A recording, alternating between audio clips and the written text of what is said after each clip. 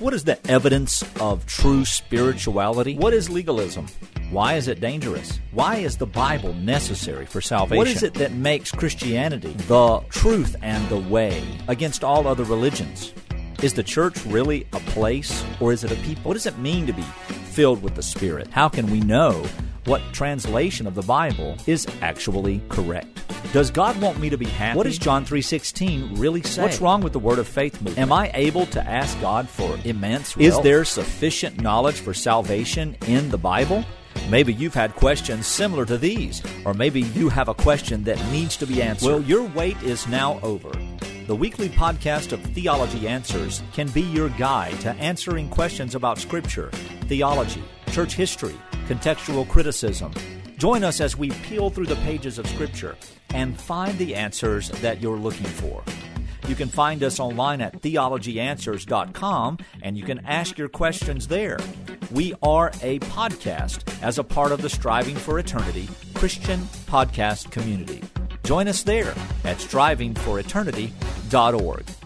We were just talking before we started the recording in relation to the fact that many of these gospel naysayers actually have all these tiny little verses that they think are powerful 1-2 punches or bombs, or what was the word that you used, brother, in that? Oh, the big guns. The big guns, that's it. They've got their big guns, and they really say, see, we got you, ta-da. And we're going to talk about this at the end of our podcast today, but that's not what defending the faith is all about. It's not about the ta-da, we won. There's no place for that in the work of the Lord. And so for our audience, for you, we want you to understand our heart. We're not trying to say, see, we're smarter, we know better. Because if we all came together and we have this big gun verse, ta-da, this word beats your entire theology, well, we're not really approaching the Scripture correctly. And we see a lot of times where people will just have one or two large techniques or large scriptures, and they try to use them as a technique to overcome the gospel of grace and the holistic teaching of the Word of God. But what we know about the Scripture is when we teach it in context and we teach it fully, is that it teaches a consistent gospel of grace alone, a sovereign grace whereby God has saved His elect through the finished work of Jesus Christ, and He causes them to come to faith as He pleases without any consequence of their desire or decision or anything of that nature. And we didn't have time to get into 2 Peter 3:9 a couple of weeks ago, and so that's what we're going to do today. But before that, let's do a little review, Brother Edward, of some of the world passages and all passages that we've already discussed. Okay. It's interesting when you were saying ta-da. I said, is he quoting a Greek term there, ta with panta? That's right. No, because one of the... No, that's a hick word. That's a Southern word. Because I think we opened the last podcast up with really the nature of the discussion, which was we opened with the main issue of the nature of the discussion, which is God's sovereignty. That's correct. Tapanta, tapanta, all things He orchestrates after the counsel of His own will, Ephesians 1:11, and right. That where this argument really. I would say revolves around, because if God is sovereign over the eternal destiny of man, then he is the potter and we are the clay, and there's no complaining, as Paul says, why did you make me like this? Nobody can say that. So that's our premise for these discussions, the sovereignty of God, tapanta, in all things, all things, and Amen. There's nothing that exists beside that. Last time we were together, we looked at some of the most utilized and misapplied, I would say, verses that Arminians and others just that have no idea what Arminianism and Calvinism is. They just, they go to that Calvary Chapel church down the street or the Baptist church, and they're just taught this, So we looked at these passages, and a lot of them are used against the Reformed or Calvinistic sovereign position.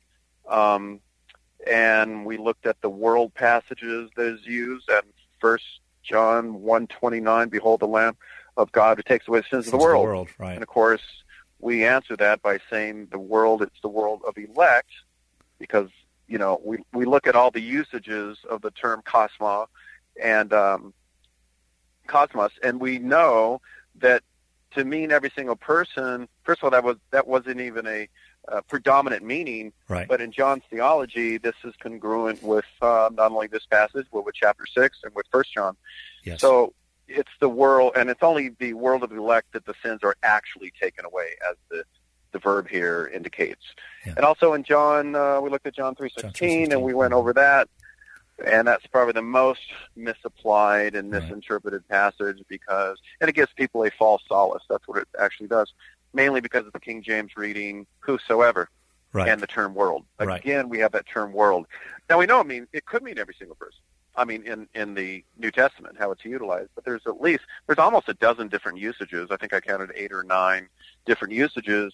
There's maybe more, but certainly this is not the same world that John said, don't love the world, right, in 1 John. Right. So we looked at verses 17 and 18, which really those verses are never addressed in concert with John 3:16. That's right. By the Arminians and others, which, and I always tell the Arminian, if you're going to take world here in John 3:16 to mean every single person, congratulations, you are now a universalist. Yes. Then we looked at the last one. We looked at the of the world passages, 1 John 2:2. Mm-hmm. But the problem there is it says he is our propitiation, the propitiation for our sins. The problem is, first, the verb esteem just completely erases the idea it's a future potential propitiation. He is our propitiation, present tense verb, not for ours only, but for those in the whole world, meaning not just for me, my associates, and my church members, but even Jews and Gentiles outside this church. Yes. That's the only consistent rendering in the context of if you really believe propitiation is actual. If you don't believe it's actual, I would suggest do a word study or get some good language tools or just read a lot of basic theology, because Jesus doesn't die potentially. Right. Then we looked at the all passages, right? The That's 1 right. Timothy 2:4, who desires all men to be saved and come to the knowledge of the truth. And what's interesting, aside from the context here, I pointed out in 2 Timothy 2:25, it says, if God may grant them repentance leading to the knowledge of truth. The same phrase is used here, showing that God grants somebody the knowledge of truth. And thank God, James, he granted us that knowledge. Amen. That's right. But the context there is all kinds of persons. I would suggest to anyone that is interested in this text that please pay attention to the context starting in the very beginning of chapter 2. It talks about kings and those who are in authority. Right. All men. He does desire all kinds of men to be saved, and guess what? He actually saves those men to whom Christ died for.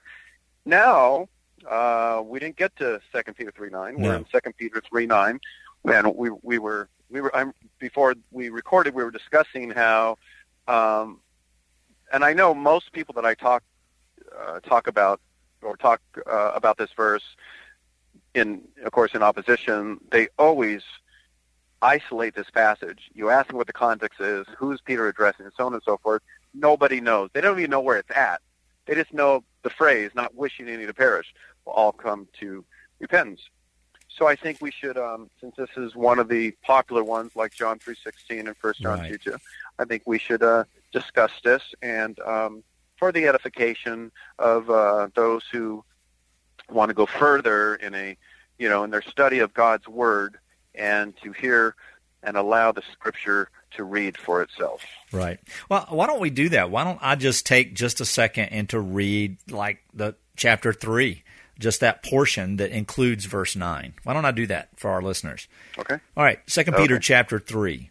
This is now the second letter that I am writing to you, beloved. In both of them, I am stirring up your sincere mind by way of reminder, that you should remember the predictions of the holy prophets and the commandment of the Lord and Savior through your apostles, knowing this first of all, that scoffers will come in the last days with scoffing, following their own sinful desires. They will say, where is the promise of his coming? For ever since the fathers fell asleep, all things are continuing as they were from the beginning of creation. For they deliberately overlook this fact, that the heavens existed long ago, and the earth was formed out of water and through water by the word of God, and that by means of these the world that then existed was deluged with water and perished. But by the same word the heavens and earth that now exist are stored up for fire, being kept until the day of judgment and destruction of the ungodly. But do not overlook this one fact, beloved, that with the Lord 1 day is 1,000 years, and 1,000 years as 1 day. The Lord is not slow to fulfill his promise, as some count slowness, but is patient toward you, not wishing that any should perish, but that all should reach repentance. But the day of the Lord will come like a thief, and then the heavens will pass away with a roar, and the heavenly bodies will be burned up and dissolved, and the earth and the works that are done in it will be exposed. So those are verses 1 through 10 of 2 Peter 3. And just at the onset, brother, I see there that Peter is dealing, he's reminding them, he's written them before, and the purpose of this particular section of this letter is what? Why did he write it? That he may stir up their sincere mind by way of reminder that you should remember the predictions of the holy prophets and the commandment of the Lord and Savior through your apostles, knowing what? That scoffers will come, and they will say, where? Quote, where's the promise of his coming? For ever since the fathers died, all things are continuing as they were from the beginning of creation. In other words, the Lord isn't coming to save you. There's nothing going to take place here. You guys are stupid.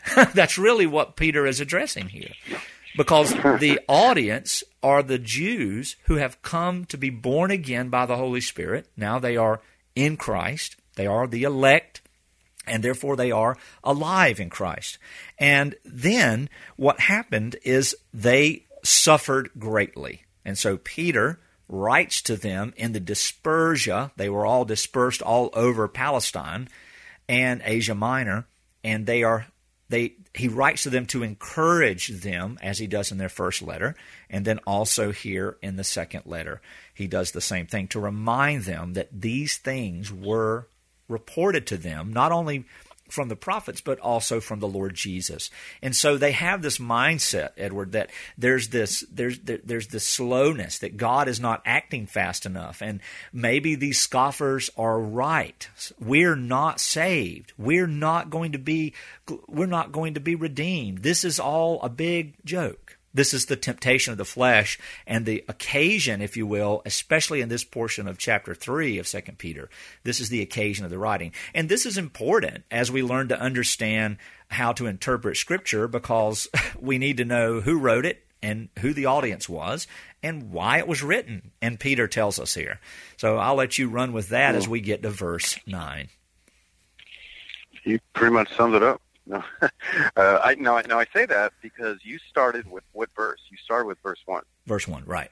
And exactly. And most folks, again, I don't want to broad brush, but many folks, I should say, aren't even familiar where this passage is. They just like the quote, not willing any should perish. Right. The first question is, who's Peter's audience? Right. Of course, we go to chapter 1 of 2 Peter, those who have received a faith the same kind of ours, right? By the righteousness of our God and Savior, Jesus Christ. Amen. All those who love the God and Savior, Jesus Christ, who hold to the Trinity, to hold to justification through faith alone, that's his audience.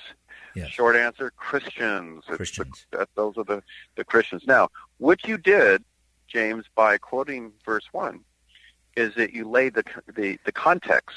In other words, most people that quote this, or many people who quote this in opposition to the doctrines of grace, in opposition to election of God, they're not paying attention to the context.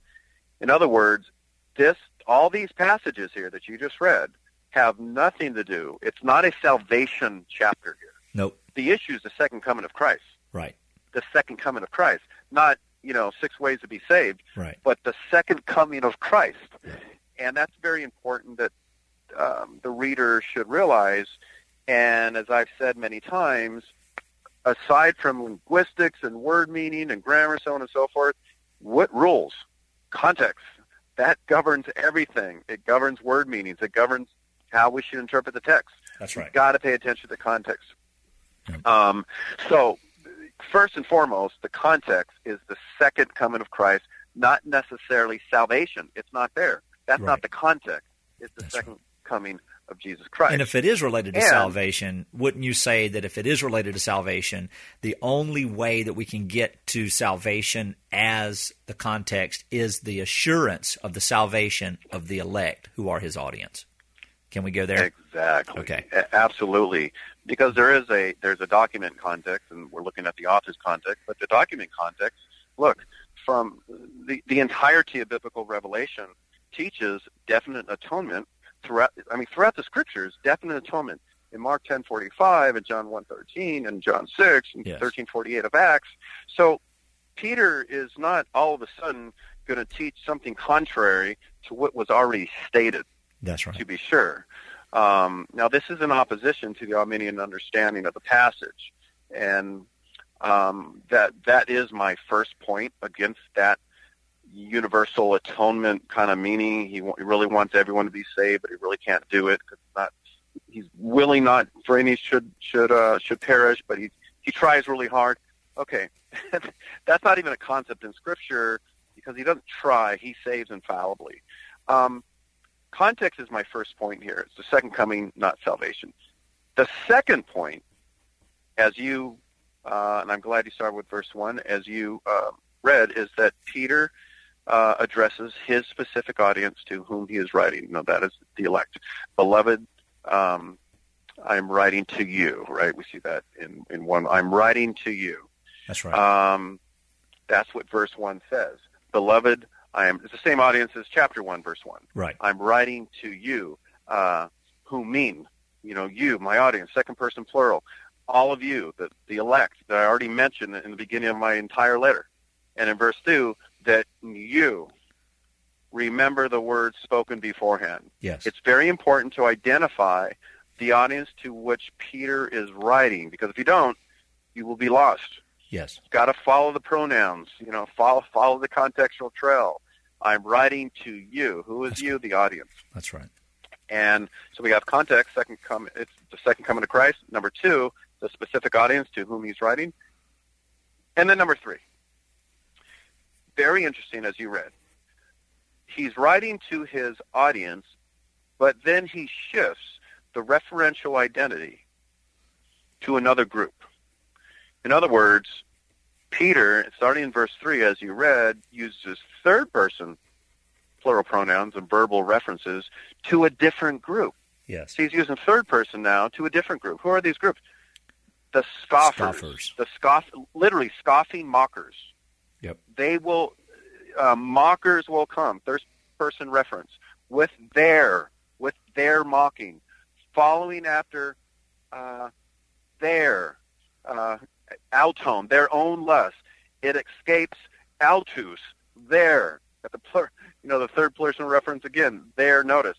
From verses 3 to 5, he's now speaking about a different audience. No longer do we see the second person, references here to his elect or to the elect, but now he shifts and he uses third person pronouns, plural references, yes, to talk about a different group, the mockers. Yeah. That is probably the most important thing yes, of this, of the interpretation of verse 9. Because 1 through 5 or 3 through 5, he's talking about not his audience, the elect, but a different group, and he uses third person personal pronouns to do so. And he's still talking to the elect. He's still talking to the church about these people.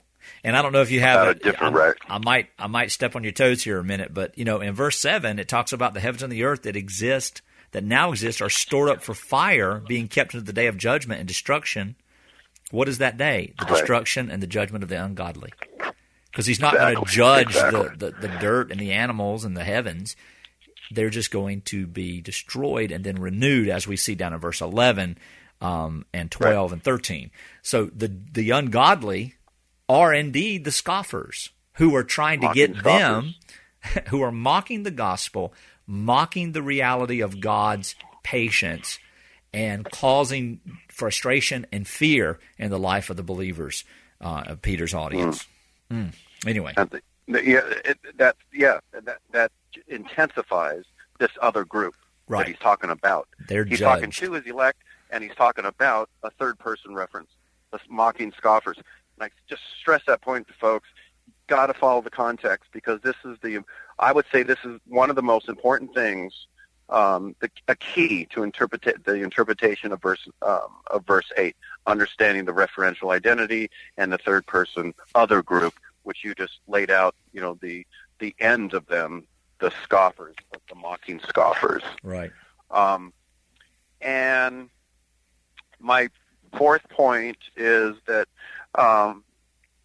and the reason why we don't have to take along on this is because if you follow the context, then everything just, folds beautifully. That's It unfolds beautifully, and you're locked into Peter's intended meaning. Right. Then we go to verse 8.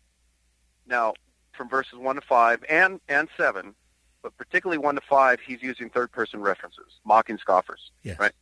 But in verse 8, Peter now refers back to his own reading audience. That's right. By using second-person plural references when he says, but do not let this one fact escape whom asked your notice, beloved. Yes.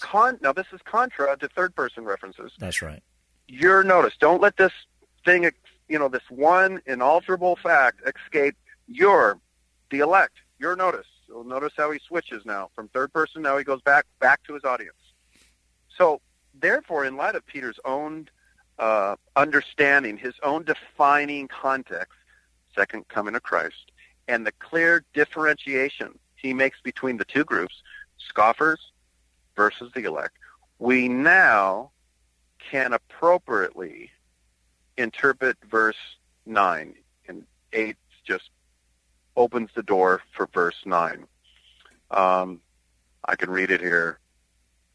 The Lord is not slow about his promise, as some, I pause there because as third-person plural reference, as some are, that's the scoffers. That's right.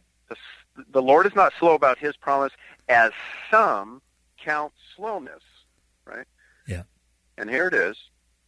But he's patient toward you. Whom asks, you, second person plural, his audience. He's patient toward you. You elect, not, this is a very strong word. It's not the normal word for willing. Bulamai. It's more of a purposing. It's a participle there as well. He's not intending or purposing for any to perish, any of who? Yeah. He's patient toward you, not wishing any to perish. Right. Any of you. Patient toward you. But all of who? Of you. All of you. Yeah. To come to repentance. So hence, God does not purpose or intend any of his elect to perish. You just said it. But every single one of the elect, to come to repentance and life in his Son, just as Jesus said in John 6:37, that all of the Father, every single one of them that the Father gives me, they will come. And whoever comes to me, verse 39, I will raise up at the last day. Right. Amen. Amen. Yep. It brings the idea of the prophets, and I know in Isaiah and other places it talks about that the Lord and his day of judgment will not be stayed. It will not be prolonged. Because isn't that the heart of Israel? So many so many centuries. When, Lord, when, Lord, when, Lord. And we see the imagery of John's Apocalypse too, when we read that, when we read the Apocalypse of John, and we see the saints and the martyrs under the picture of the saints and the martyrs who are under the altar, and they're saying, "When, Lord, when, Lord." And so as the psalmist writes, I don't know where that is in the Psalms. I think it might be Psalm 90. Where it says 1,000 years in your sight are but as yesterday when it is past, or as a watch in the night. Yes, Psalm 90 verse 4. And this is Peter is reminding his readers of that which they're already very well versed in as Jews. And he's saying, remember all of the patience of the Lord and the long suffering of the Lord. And, Adam lived 1,000 years after he died spiritually. And yet we don't live 100 years hardly. So time is something that God utilizes. It's a created abstract, if you will. And we don't have to fear when we see time just continuing that the Lord has forgotten us. And I want to dive, and maybe there's more to it, and I'm not well versed on the grammar here, especially in the Greek, but is there something to be said about the idea of the, Montanea, the repentance that he's trying to say? This, of course, is not about salvation in the sense of being justified and redeemed, right. But it's about the end of it all, that though these people were suffering and most of them would perish. And if we read chapter 1 of 1 Peter, we see that is really the theme, that many of you, though you will be what? He says, though you will have to suffer a lot of things right now, though for a little while. What does he say?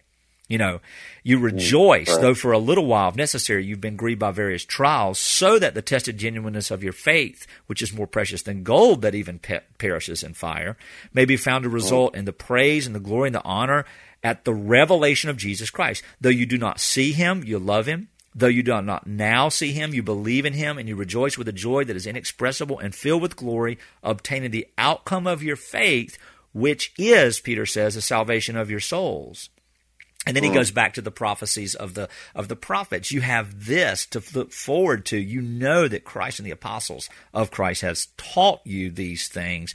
And he begins that in 1 Peter by giving an exaltation, a doxology to God. Blessed be the God and Father of our Lord Jesus Christ. According to his great mercy, he has caused us to be born again to a living hope through the resurrection of Jesus Christ from the dead. And we've been given a living hope to an inheritance that is imperishable, undefiled, and unfading, kept in heaven for you, who by God's power are being guarded through faith for a salvation ready to be revealed in the last time. So the theme of Peter's intention pastorally has not changed.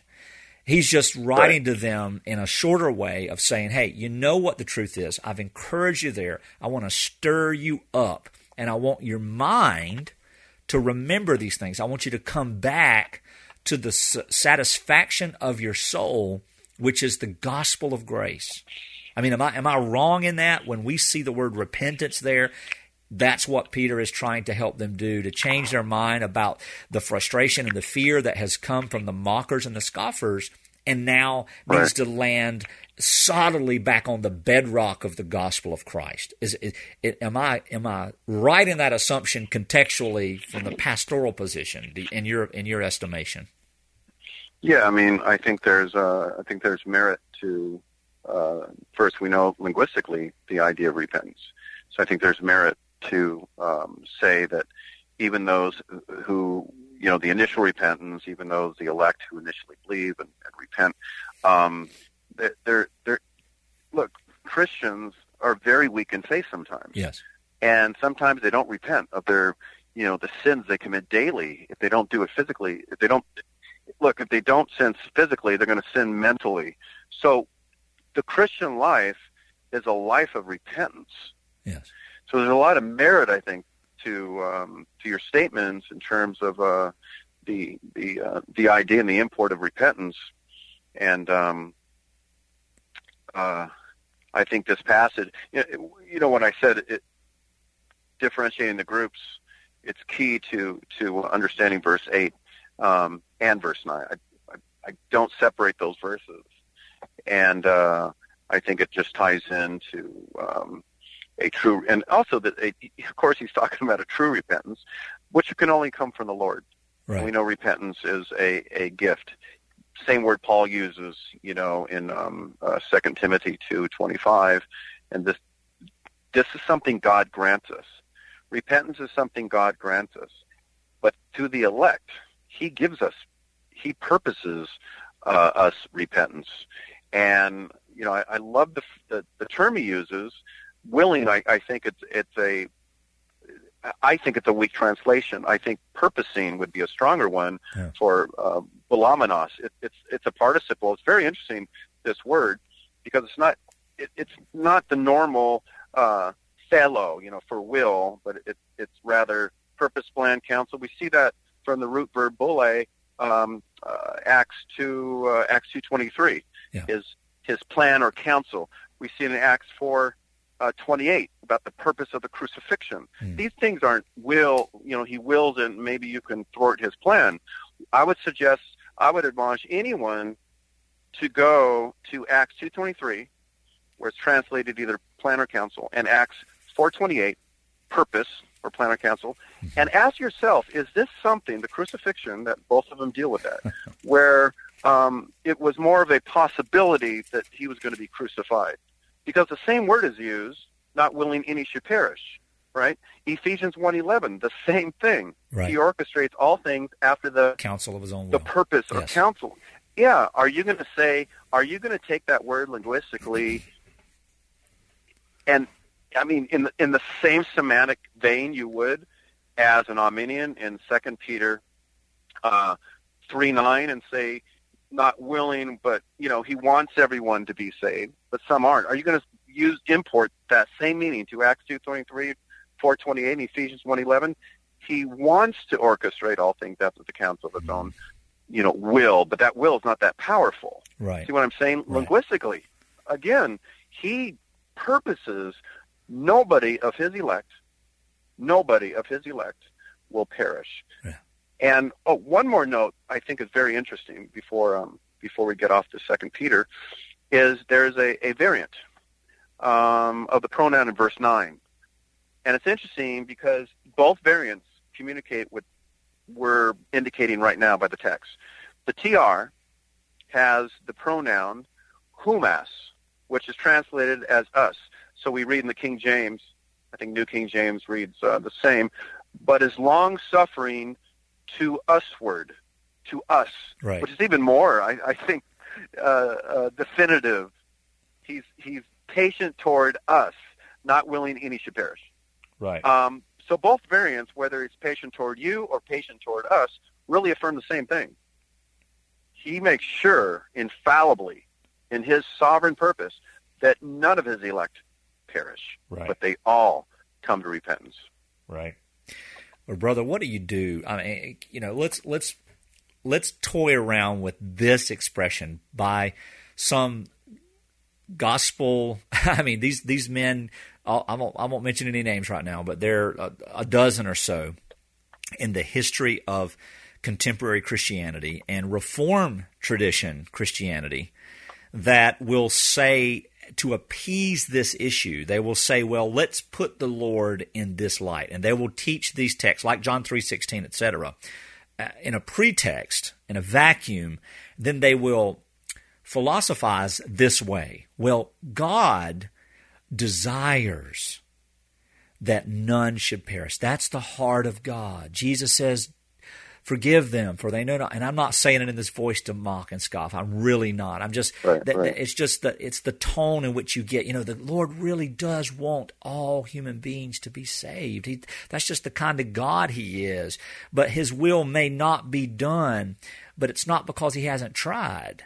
And I say that. Number one, the context of Scripture does not give us that example at all. Like when you mentioned Acts 2, etc., and Ephesians 1, Isaiah 46, and so on. God does all that He wishes, and He says in His counsel of His word that no one can thwart His will, that no one will stay His hand, and that He does all that He pleases. Jesus, in the contrast of John 3 with the Jews and Nicodemus' thoughts of salvation, He confessed that Jesus was the one come from God, but Jesus rebuked him and said, you cannot see nor enter into me, the kingdom, except you be born anew by the Spirit as He wishes. So when we see that, I mean, how do you deal? Do you have a response contextually or grammatically where people try to say, well, God desires? Because I know there are some prominent Reformed theologians who say, well, God desires all that, but he's decreed something different. Well, how is it that God's passion is for one thing and his purpose is for something else? That seems like a dichotomy to me that does not establish an immutable and impassible God. Yeah, I think it's more of a. I know, not we have to, and I always stress this to Christians that sometimes we have an interpretation, and we just assume every single scholar has that same interpretation because it's super clear and all these things. But actually, there's scholars on both sides of many passages. Now, we're not talking about essential theology here, but for instance, this on 2 Peter 3:9. Now, I'm convinced, based on, aside from the context of the second coming of Christ, based on the switch of pronouns or persons, one's a third, one's second, his audience, so on and so forth, as we already discussed, that it's dealing with not, and the word for purpose, it's dealing that his elect do not perish. But there are some, and I think Sproul, I'm trying to remember his commentary on this, at least in one of his classes, he actually thought this was more, he doesn't desire the death of the wicked and so on and so forth. So there's things he would like to see happen, but there's things that he makes sure happens. They draw a distinction. And sometimes it can get philosophical, but sometimes, the perspective of the two wills of God. There are passages that we just looked at Acts 2 and Acts 4. He doesn't, his will in one sense is that nobody should take an innocent life. But in another sense, his decretive will is that he used Herod, Pontius Pilate, and the people of Israel and the Gentiles to crucify Christ. It was by his hand that he purposed to happen. So things he does, that he ordains, that he orchestrates, involve sin. And, you've got to be reading a different Bible if you don't see things he orchestrates involve sin. And he can mold and shape the sinner to do whatever he wants it to do. Right. But, I think with 1 Peter or 1 Timothy 2:4 and this passage, I'm very convinced for a multitude of reasons, some grammatical and others are contextual, why I think it's not just a permissive kind of will thing. Yes. Because some reformers do have that view. Yeah. I don't, and I just see this differently, taking all of the data, I think, in consideration. Well, for the sake of the church and the unity of the faith, here's something that I would assert. I believe that when we see Hebrews 12 and Romans 2, when we talk about the kindness and the forbearance and the patience of God, and even Paul says, do you presume, and he's talking about his Jewish audience right now, on the riches of his kindness and forbearance and patience, not knowing that God's kindness is meant to lead you to repentance? I mean, and then you think about Pharaoh. What did God do to Pharaoh to cause him to have a hard heart? He gave him mercy. And he would not regenerate Pharaoh. He was not made for that purpose. So therefore, when Pharaoh had the burden of pressure and the burden of judgment, of course he relented. But when God took it away, the nature of Pharaoh's wickedness, the depravity of his heart, hardened itself in that sense, because God hardened the heart of Pharaoh by being gracious toward him, giving him an opportunity. And it shows that there is no operative, effectual action and effort of man that can assume that repentance is going to come because he desires it. Now, that and people will set me on fire for this around these parts, but in Hebrews 12, we see the allusion to whom? We see the allusion back to Esau. And what did it say in that context? Esau was rejected. Paul teaches in Romans 9 that God hated Esau. Esau was the legal one to have the birthright, but God purposed not to approve of Esau. And though Esau sought repentance with tears, he was rejected. He had no chance for that. He could not. And so I think when we come to the essence of the true gospel, we can go to John's gospel. We can go all throughout the Old Testament, but specifically for the New Testament church, we can go to John's gospel and we can show verse after verse after verse after verse where Jesus himself actually calls into play the fulfillment of Isaiah chapter 6 in John 12, where he says, they cannot believe, I will not permit it.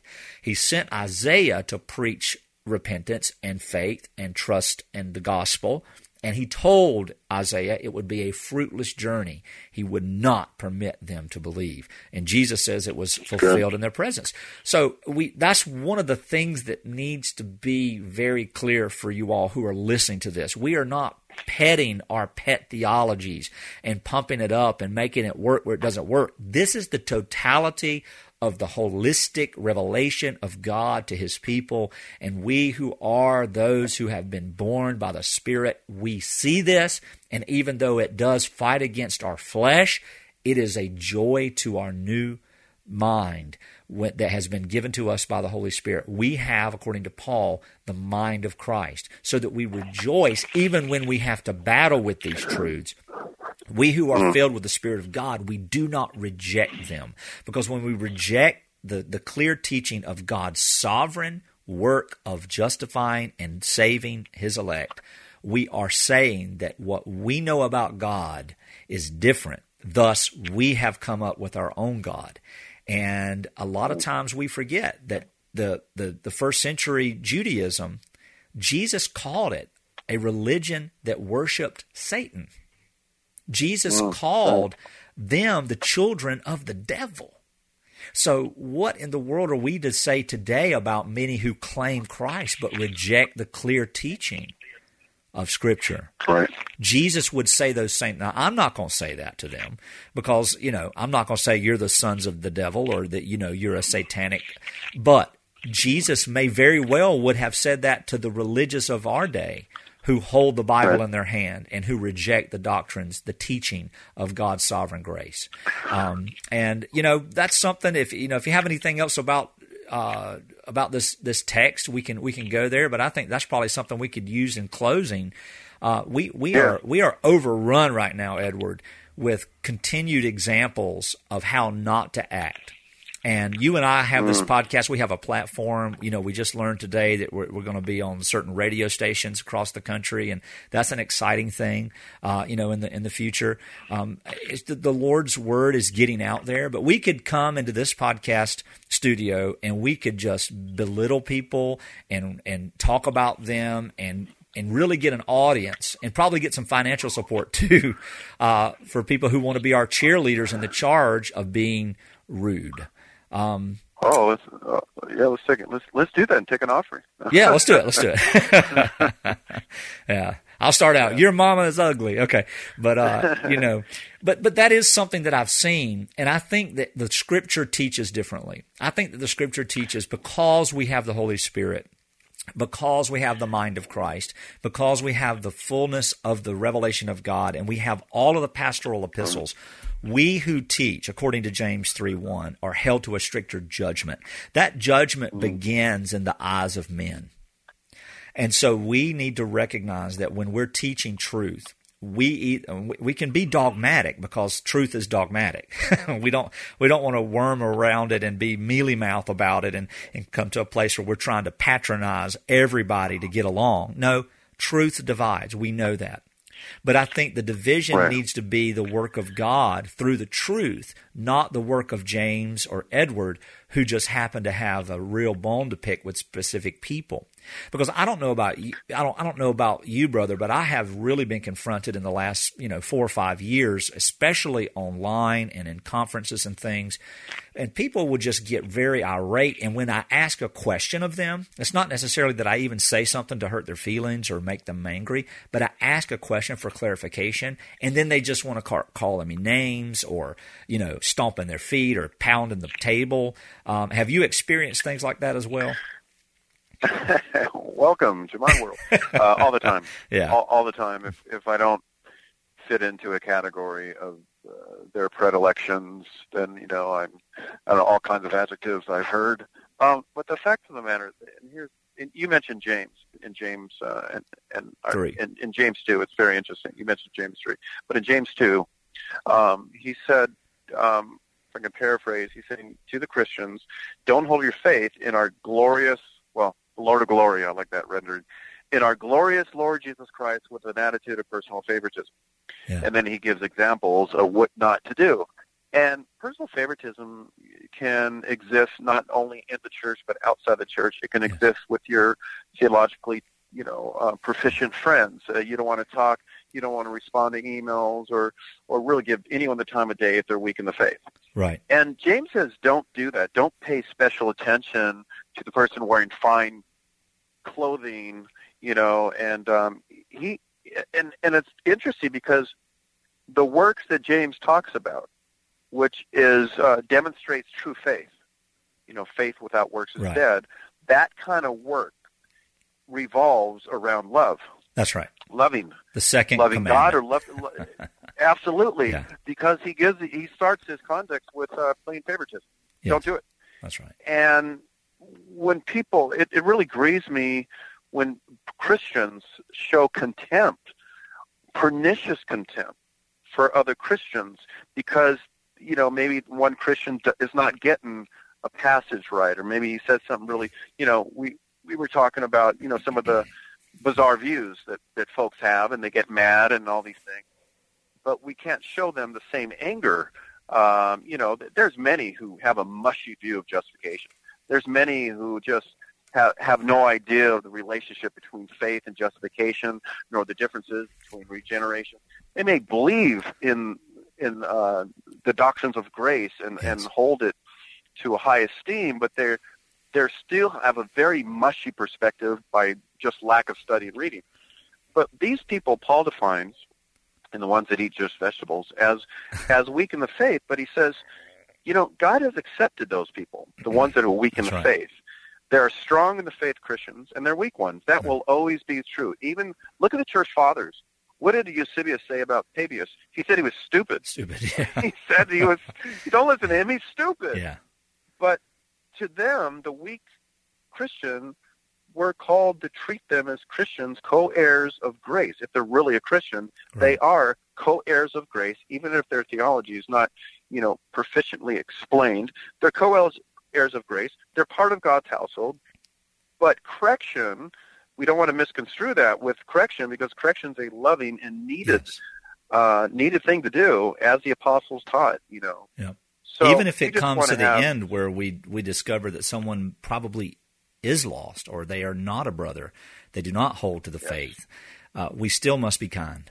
We even if we have to separate ourselves from them, or terribly to say that there are times where doctrine will cause one to be excommunicated from the local assembly, because you cannot be divisive in these doctrinal things that are essential to the gospel. And you can't be divisive on the color of the carpet. You can't be divisive at all in the body of Christ, but especially on these things. So we're not saying, guys who are listening, we're not advocating for letting people just believe what they want to believe. We're talking about we want to teach people, but we need to keep in mind that it is the Spirit of God through the teaching that causes them to understand it.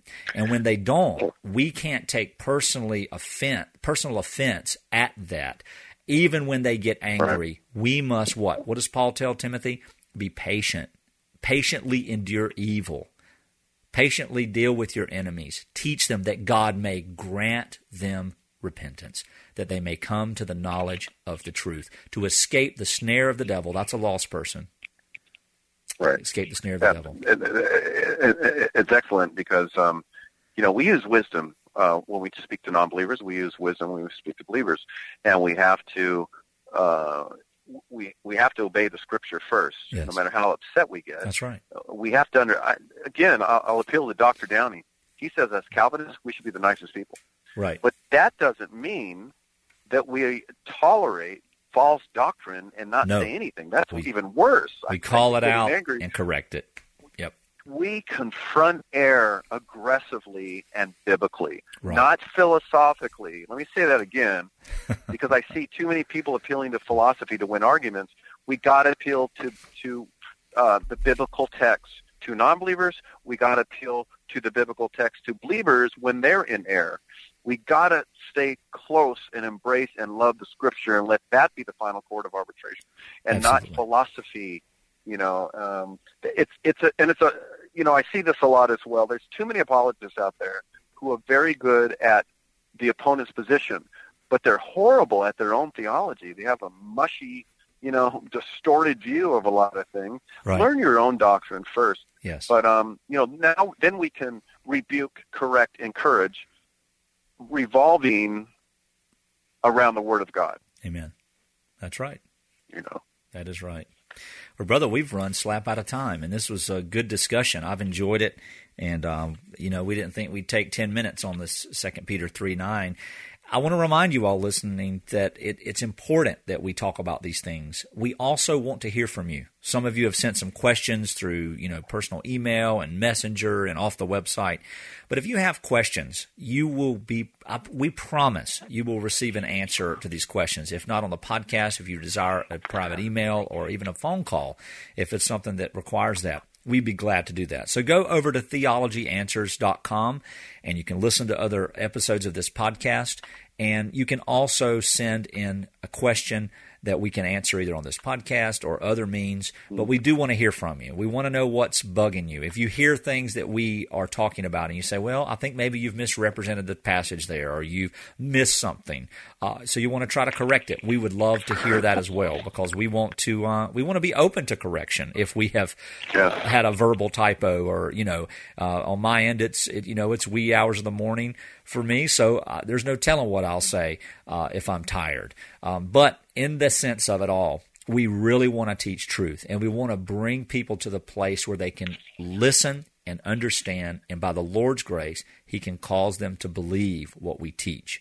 And at the end of it all, that's why we do what we do. There's a lot of other things that we could be doing, but teaching the truth of Christ is what we're called to do. And so that's what we're doing today. We're a podcast that are partnered with the ChristianPodcastCommunity.com. There are many other podcasts that are coming up there every single week, and there's a big launch coming in September and October of some more podcasts. And we've got some other partners we want to tell you about in the weeks to come. Brother, next week we're going to talk about total inability or total depravity. And I think it goes hand in hand with these discussions that we're having, because we've had a lot of people come and say, well, God loves the world. Well, we've dealt with that. Well, He wants all people to be saved. Well, we've dealt with that. Now we've had some people come up to us and say over the last month or so, well, how do you know? What about free will? What about free agency? Is man really unable to believe without the work of God? And isn't God just sort of sprinkling some grace out there and we have to respond to it? I made the comment Wednesday night, or recently in the teaching with the church. I said, it's funny how historically when people have come to faith or been, quote, led to Christ, that they're immediately told by those people that have talked with them or supposedly led them to salvation, now go tell someone what you've done. And I know you've had many years experience in altar call type ministries. Have you ever heard anybody tell someone that? Go tell somebody what you have done. Yes. And, thinking, it came to my mind this week, and I thought back on it, and I'm like, how many times I've heard that? Go tell somebody, what have I done? What have I done? I've done nothing. If we're saved tonight and today and tomorrow and the next day, it's because God in His infinite, glorious, loving mercy has caused us, as 1 Peter says, caused us to be born again in Christ Jesus. So, but any final comments? No, I'm looking forward to next week, and friends who are listening, we just want to challenge you to go further in your study. Amen. We're presenting our views. Well, test it. That's Get right. some, consult some commentaries. Go deeper, because we don't have a long time on this earth, and nothing else matters but building a relationship not only in doctrine, but glorifying the Lord. Yes. Building your doctrine up and glorifying the Lord so you can be effectual in your presentation, whether it's evangelism to non-believers or evangelism to Christians. Amen. That's right. That's right. Well, we thank you all for listening to this episode of Theology Answers. Look for us again, as I've already said, at theologyanswers.com. You can find my website over at anchoringfaith.org, and Brother Edward is at christiandefense.org. And we look forward to seeing you all very soon.